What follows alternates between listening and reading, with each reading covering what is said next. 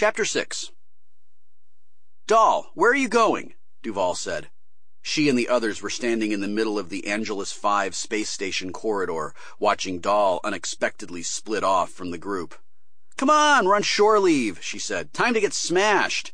"And laid," Finn said. "Smashed and laid," Duval said. "Not necessarily in that order." "Not that there's anything wrong with doing it in that order," Finn said. "See, I bet that's why you don't get a lot of second dates," Duval said. "We're not talking about me," Finn reminded her. "We're talking about Andy, who's ditching us." "He is," Duval said. "Andy, don't you want to get smashed and laid with us?" "Oh, I do," Doll assured her. "But I need to make a hyperwave first."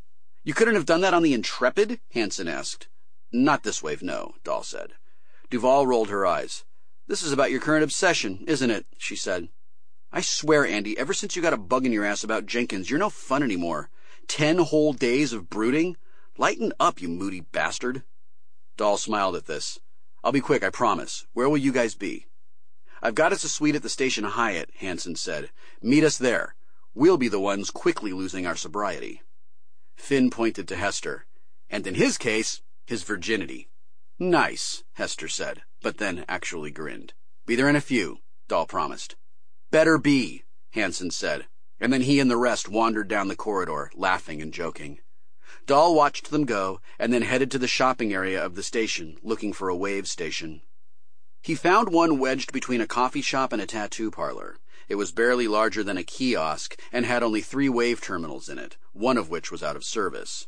A drunken crewman of another ship was loudly arguing into one of the others. Doll took the third. "Welcome to Surf Point Hyperwave," the monitor read, and then listed the per-minute cost of opening a wave.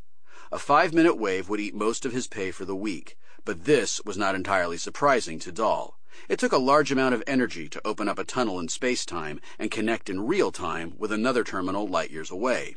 Energy cost money. Doll took out the anonymous credit chit he kept on hand for things he didn't want traced directly to his own credit account and placed it on the payment square. The monitor registered the chit and opened up a send panel. Doll spoke a phone address back at Academy and waited for the connection. He was pretty sure that the person he was calling would be awake and moving about. The W kept all of its ships and stations on universal time because otherwise the sheer number of day lengths and time zones would make it impossible for anyone to do anything. But the Academy was in Boston.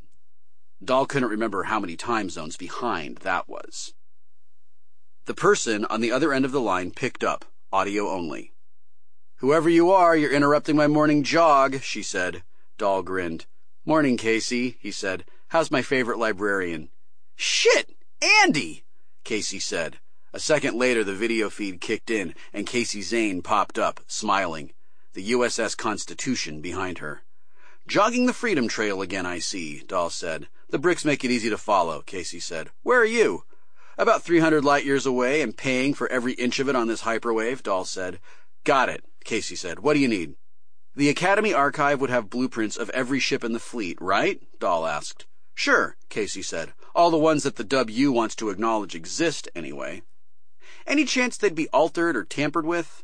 "From the outside? No," Casey said. "The archives don't connect to outside computer systems, partly to avoid hacking. All data has to go through a live librarian. That's job security for you." "I suppose it is," Doll said. "Is there any chance I can get you to send me a copy of the Intrepid blueprints?" "I don't think they're classified, so it shouldn't be a problem," Casey said. "Although I might have to redact some information about the computer and weapons systems." "That's fine," Doll said. "I'm not interested in those anyway." "That said, you're actually on the Intrepid," Casey said. "You should be able to get the blueprints out of the ship's database." "I can," Doll said. "There have been some changes to a few systems on board, and I think it'll be useful to have the original blueprints for compare and contrast." "Okay," Casey said. "I'll do it when I get back to the archives, a couple of hours at least." "That's fine," Doll said. "Also, do me a favor and send it to this address, not my W address." He recited an alternate address, which he had created anonymously on a public provider while he was at the Academy. "You know I have to record the information request," Casey said. "That includes the address to which I'm sending the information." "I'm not trying to hide it from the W," Doll said. "No spy stuff, I swear." Says the man using an anonymous public hyperwave terminal to call one of his best friends rather than routing it through his own phone, Casey said. I'm not asking you to commit treason, Dahl said. Cross my heart. All right, Casey said. We're pals and all, but espionage isn't in my job description. I owe you one, Dahl said. You owe me dinner, Casey said, the next time you're in town. The life of an archive librarian isn't that horribly exciting, you know.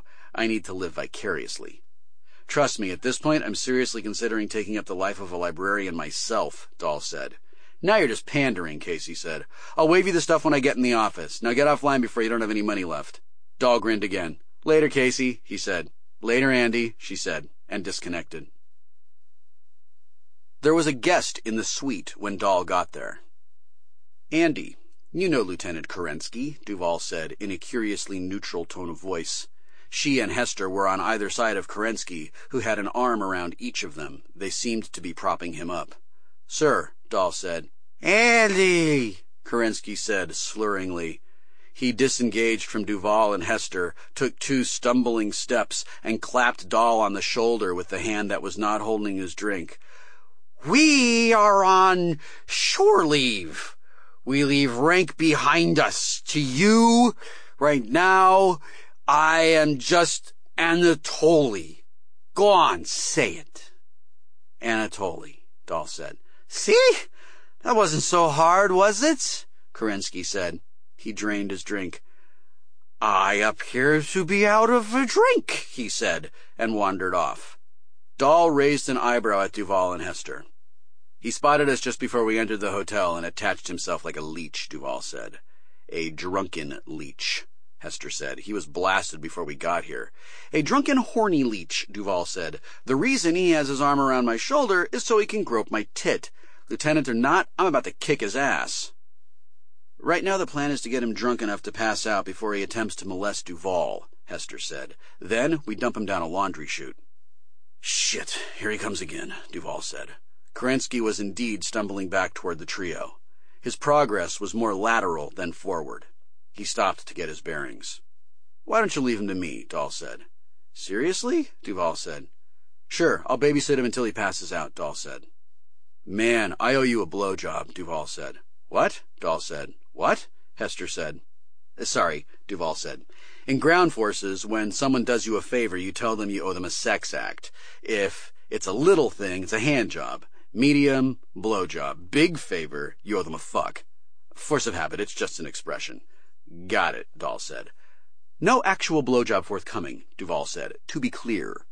It's the thought that counts, Dahl said, and turned to Hester. What about you? You want to owe me a blowjob too? I'm thinking about it, Hester said. What's this I hear about blowjobs? Kerensky said, finally wobbling up. Okay, yes, one owed, Hester said. Excellent, Dahl said. See the 2 of you later, then. Hester and Duval backed away precipitately. Where are they going? Kerensky asked, blinking slowly. They're planning a birthday party, Dahl said. Why don't you have a seat, sir? He motioned to one of the couches in the suite. Anatoly, Kerensky said. God, I hate it when people use rank on shore leave. He fell heavily into the couch, miraculously not spilling his drink. We're all brothers in the service, you know. Well, except those of us who are sisters. He peered around looking for Duval. I like your friend. I know, Dahl said, also sitting. She saved my life, you know, Kerensky said. She's an angel. You think she likes me? No, Dahl said. Why not?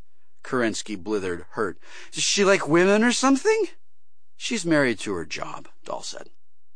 Oh, well, married, Kerensky said, apparently not hearing the rest of what Dahl said. He drank some more.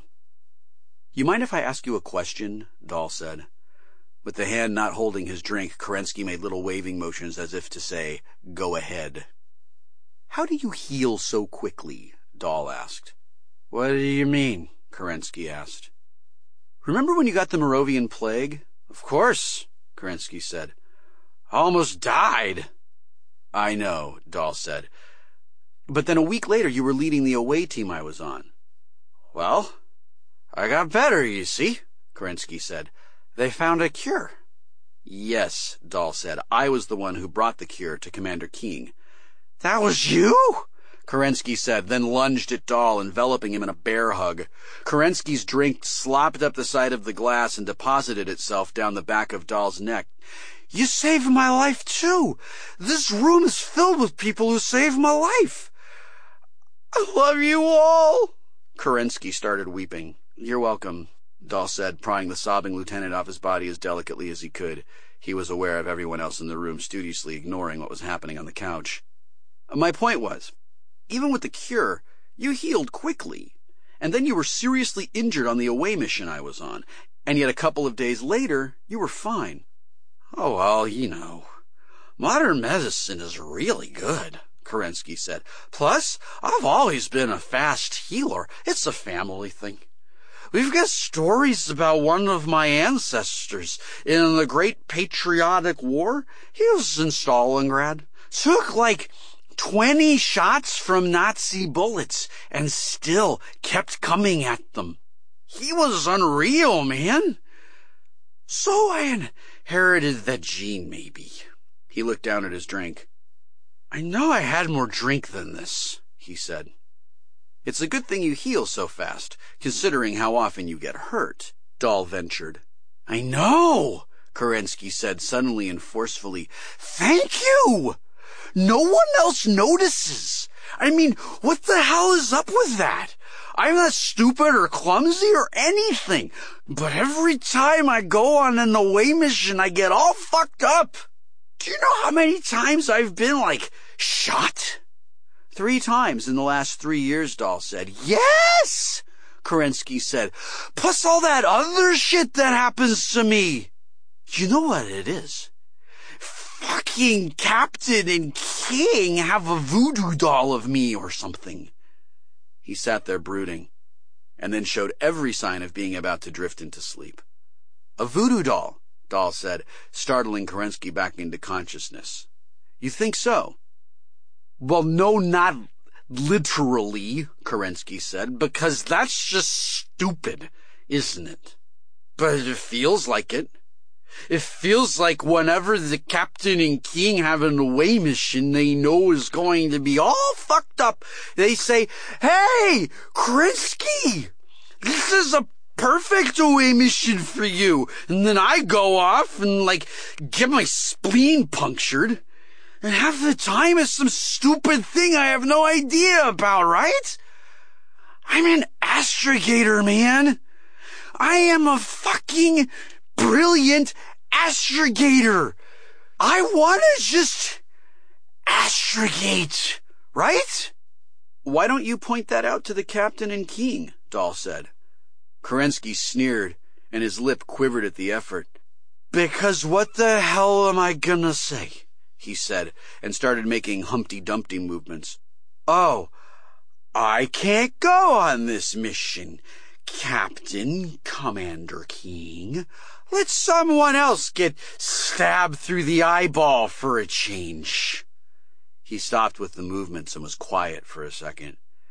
Besides, I don't know, it seems to make sense at the time, you know?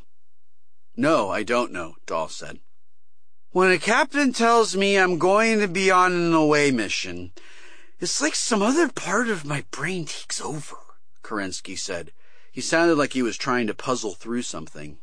I get all confident, and it seems like there's a perfectly good reason for a goddamn astrogator to take medical samples or fight killer machines or whatever. Then I get back on the Intrepid and I think to myself, what the fuck was I just doing? Because it doesn't make sense, does it? I don't know, Dahl said again. Kerensky looked lost in thought for a second, then waved it all away. Anyway, fuck it, right? He said, brightening up. I've lived another day. I'm on shore leave. I'm with people who saved my life. He lunged at Dahl again, even more sloppily. I love you, man. I do. Let's get another drink and then go find some hookers. I want a blowjob. You want a blowjob? I've already got 2 on order, Dahl said. I'm good. Oh, okay, Kerensky said. That's good. And then he began to snore, his head nestled on Dahl's shoulder. Dahl looked up and saw his 4 friends staring down at him. You all owe me blowjobs, he said. How about a drink instead, Finn said. Deal, Dahl said. He glanced down at Kerensky. What do we do about Sleeping Beauty here? There's a laundry chute outside, Hester said, hopefully.